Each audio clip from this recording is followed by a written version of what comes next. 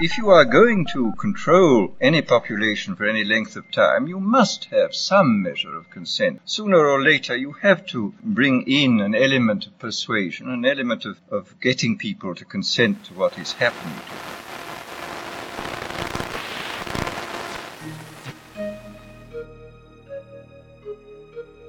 I am Tombstone Orion, and welcome to Radio Free Detroit.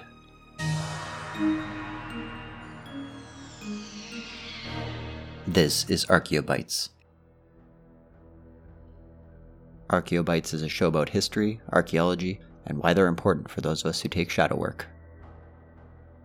Of course, there's no way we can answer that question in one episode, but there are a few things we could talk about right here at the start.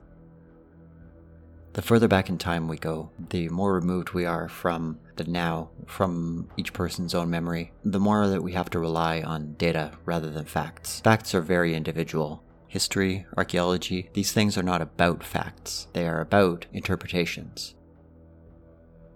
Facts don't matter. Interpretations matter. I'm not talking about esoteric academic discussions here. We might have a few of those. But I'm talking about the ever-changing way that we, individuals and groups, interpret our shared and collective past, and how that informs the present. Our societies did not appear fully formed like Athena bursting from the head of some god, fully equipped and ready. So archaeologists, ancient historians, and the like all take the data of history, wherever it comes from, and provide perspectives and interpretations. Few, if any, of these interpretations will ever be wholly correct, even as they are taught as fact, but we can learn a great deal from the varied theoretical perspectives, tenuous though they may be. Archaeobites will be organized around themes, but also time periods, important figures. These are all valid ways to conceptualize the past, and we might find a few more as well. Studying history is in some ways like literary interpretation. It's not like there's just one way to read a book, no matter what any author might intend. The audience always matters. The audience of history is the present, and we are participatory in it. So why are we doing this?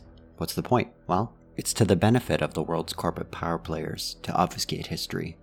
It's easier for them if people have sketchy understanding of the past, because it reduces expectations, reduces thoughtfulness, and allows the future to be directed and formed by them. Learning the skills of a historian, well, they apply just as well to the present as to the past. The gradual erosion of history, as a body of knowledge and as a valid field of inquiry, has been one of the contributors, I think, to the emergence of a world of wage slaves, sinless, and shadowrunners that we find ourselves in. So, that's my job here, to help you think about the world and how we got here, to help you imagine long-gone people and places, and to realize that despite all these spans of times, geography, cultural identities, we're all metahuman. By seeking the past, you fight against oppression and dehumanization, the trend of being illiterately immersed in mindless entertainment, content, unable to hold the powers that be to account.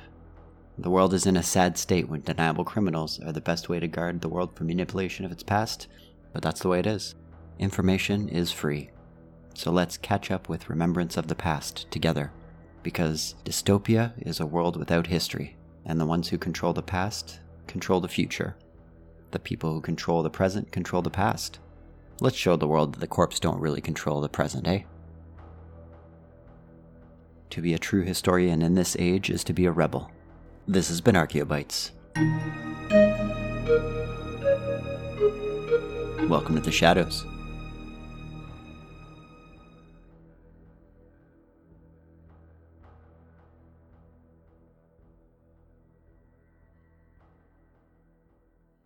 The Topps Company Inc. has sole ownership of all names, logos, artworks, et al., and all Shadowrun things. They have given permission for Radio Free Detroit to use such names, logos, artworks, marks, and all other proprietary material for promotional or informational purposes on their website, but they do not endorse and are definitely not even close to affiliated with Radio Free Detroit or Ziggy in any official capacity whatsoever. Radio Free Detroit is licensed with a Creative Commons Attribution Non-Commercial Share-alike 4.0 international license. Information is free, chummers. Just tell them where you get it from.